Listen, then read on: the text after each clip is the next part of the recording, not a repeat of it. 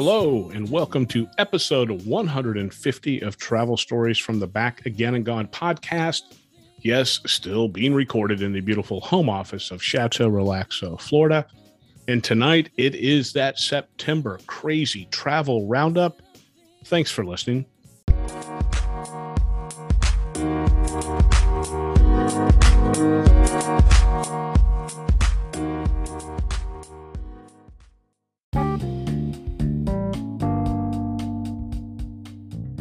Hello, if you are a new listener, welcome. If you are a returning listener, welcome back.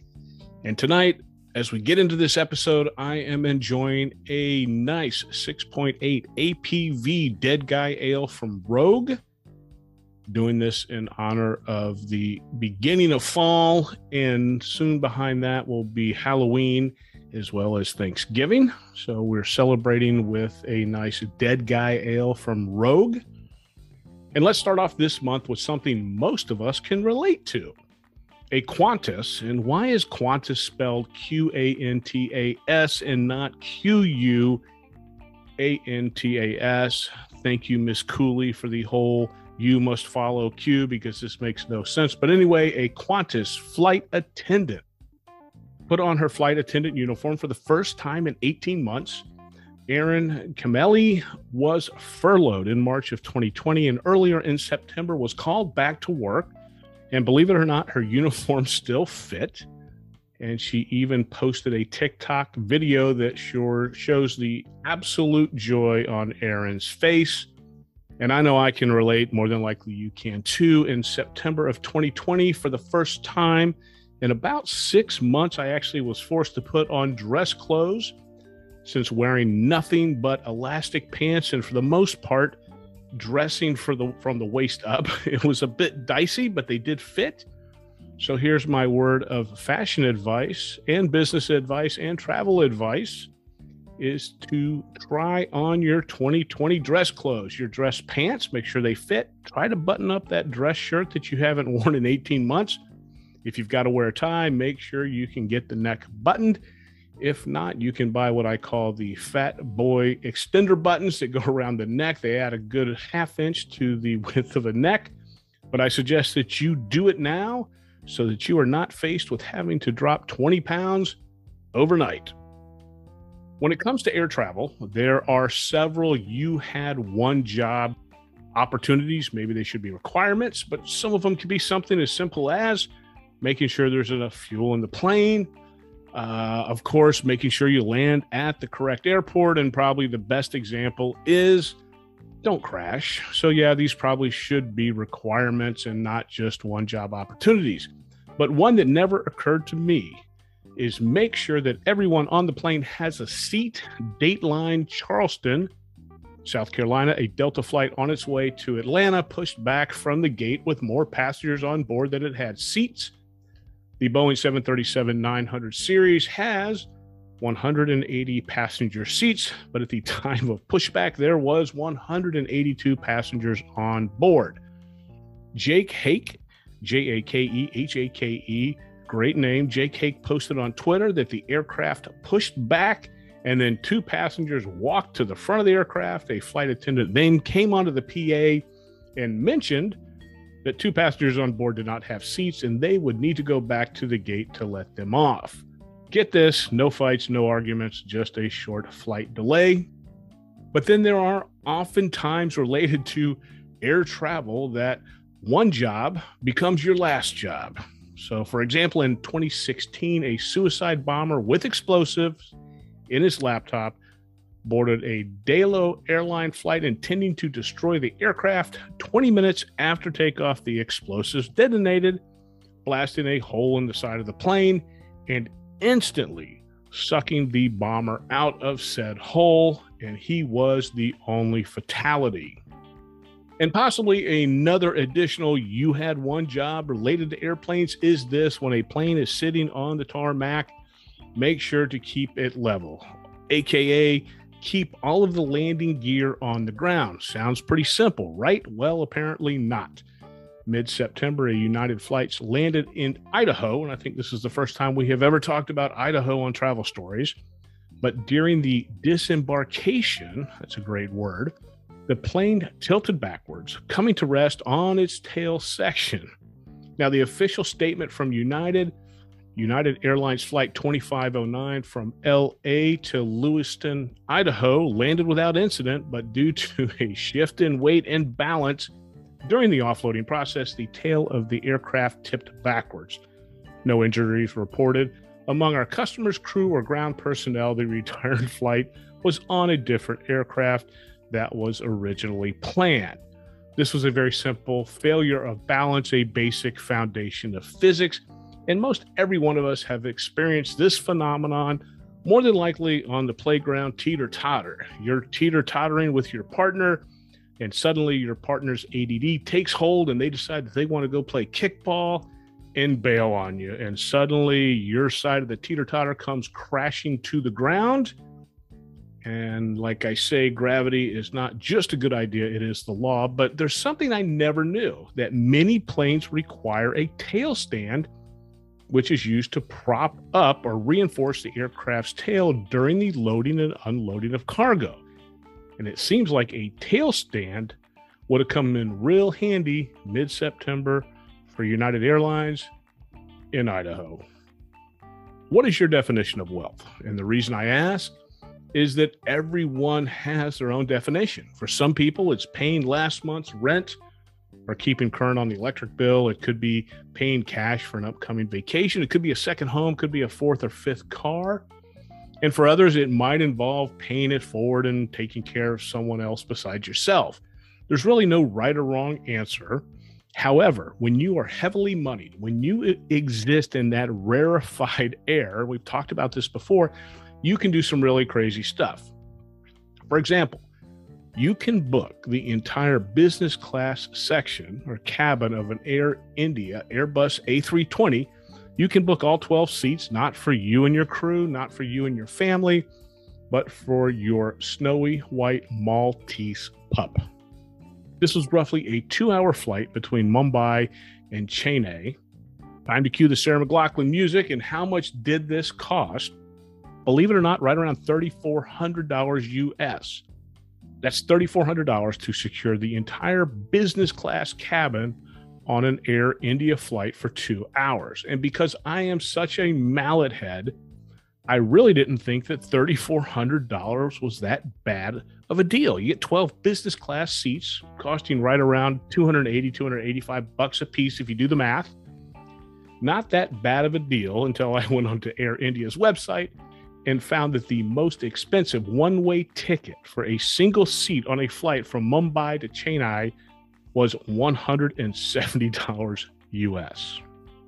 Now, we do happen to have two highly trained, very sophisticated dogs here at Chateau Relaxo. We have a yellow meth lab and probably the most practical dog for Florida, a Siberian Husky.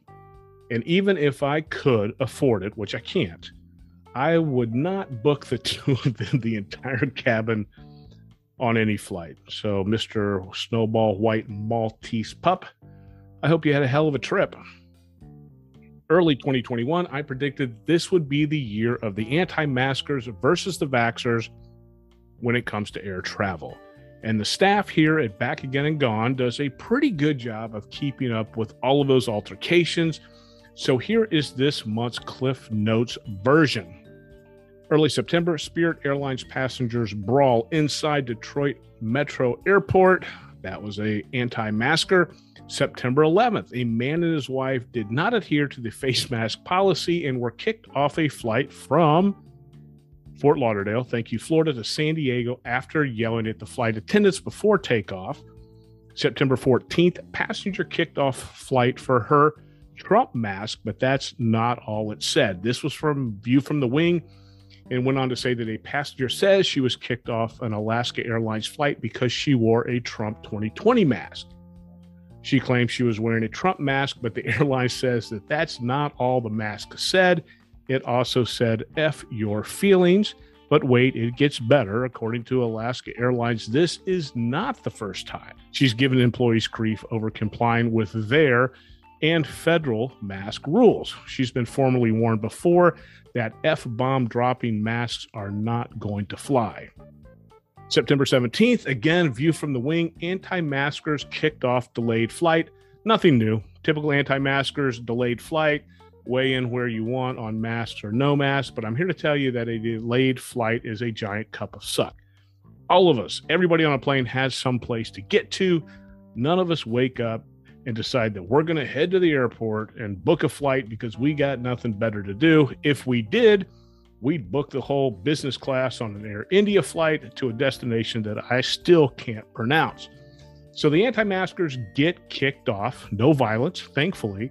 However, they were serenaded by the rest of the passengers with na na na, hey hey, goodbye. So extra points for creativity on that one. Speaking of creativity, check this next one out. This is a new excuse to not wear a mask. Menopause plus fear of flying. And what does menopause plus fear of flying equal? It equals removal from the plane in handcuffs and in a wheelchair. Live and Let Fly just posted this blow by blow on their website. I'll put a link in the show notes. And of course, Menopause Mary did manage to post a TikTok video of the whole incident. Later on in the month, September 24th, a Hawaiian Airlines flight from Honolulu to Hilo had to return to the gate due to an unruly passenger. Not an anti-masker, not a vaxxer, just a typical run-of-the-mill unruly passenger. We haven't had that in probably 16, 17 months. Again, on September 24th, on yet another Hawaiian Airlines flight, Honolulu to Seattle, this one was forced to return due to an anti-masker. So that ends this installment for this month of Will My Flight Be Delayed? And here's a quick anti-mask update. The federal government will double the fines charged against passengers who refuse to wear masks on board aircrafts. President Biden said this on Thursday, September 9th. The TSA added that the fines will range from $500 for first-time offenses to $3,000 for repeat offenders. This went into effect on Friday, September 10th. It's rare that we get political here, but if you fly, you are going to have to wear a mask or open your wallet and start handing out cash. Now, I happen to have a pretty good BS detector, and this is one that has been crafted and refined over 30 plus years in the corporate world. So make what you will of this next story. This comes to us again from View from the Wing, 3 appearances this month. Thank you so much, View from the Wing. A passenger took to Twitter, of course they did, to report a maskless passenger who drank a 750 milliliter bottle of liquor on the plane. So here's where my BS detector starts to kick in as I ask, how? TSA won't allow you to get a full bottle of booze through security. Most airports don't offer full bottle sales. I mean, possibly this guy had an empty bottle in his carry-on, found a bar, ordered 16 shots, and then carefully poured them into the bottle. Very expensive. Duty-free shops, yes, they do sell full bottles of liquor, but typically they require you to have an international ticket in order to purchase one. And oftentimes the international airlines will actually take that bottle, or the duty-free shop will ship the bottle to the gate where it will be safely kept away from your greasy little palms, and then you will get it back once you disembark or deplane. And somewhere along the line, I'm thinking of that slamming a full bottle of booze in such a short amount of time would result in some sort of alcohol poisoning at a minimum. But here's where the BS meter really starts to climb. This was an American Airlines flight from Richmond to Philadelphia, serviced by the regional carrier Piedmont with an ERJ 145 regional jet. Remember I said this was on Twitter? Well, the picture posted on Twitter is that of a 737 and not a regional jet. And of course, the Twitter post added this: the passenger was asked to put a mask on at least 15 plus times in 2 hours. Make what you will of the story. I just think if it was true, it would have been all over the news or at least hit TMZ.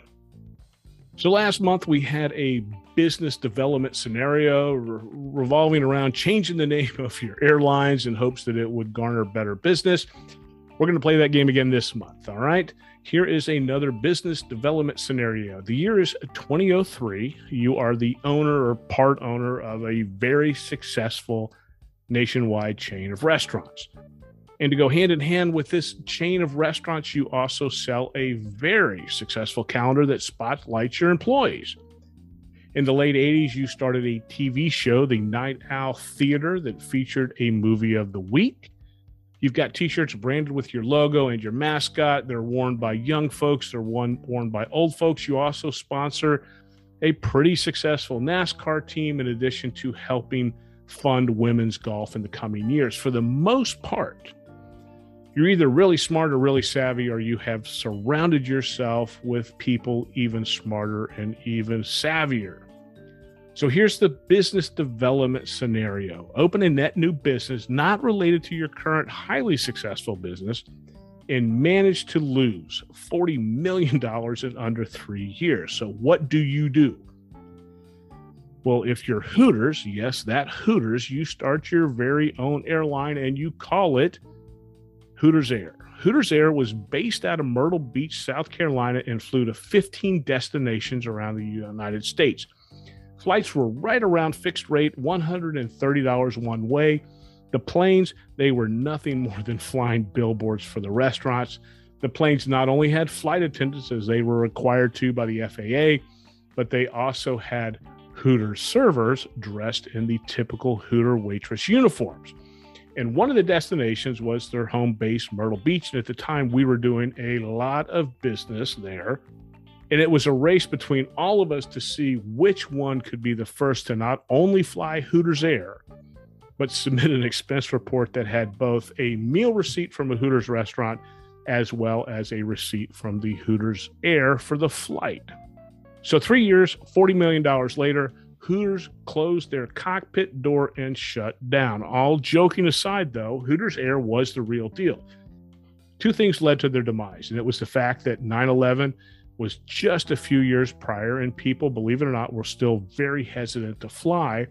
But the other contributing, and probably the biggest contributing factor, was that there was a huge jet fuel price increase right around this time. And when you're positioned as a flat rate discount carrier, price increases hit the bottom line hard. So that does it. That is the September Crazy Travel Roundup. If you want detailed show notes, links, and pictures, head over to podpage.com/travel-stories. Leave me a message at Anchor. Shoot me an email, travelfrick@gmail.com. That's travelfrick@gmail.com. As I always say, travel safe, stay safe, and thanks for listening.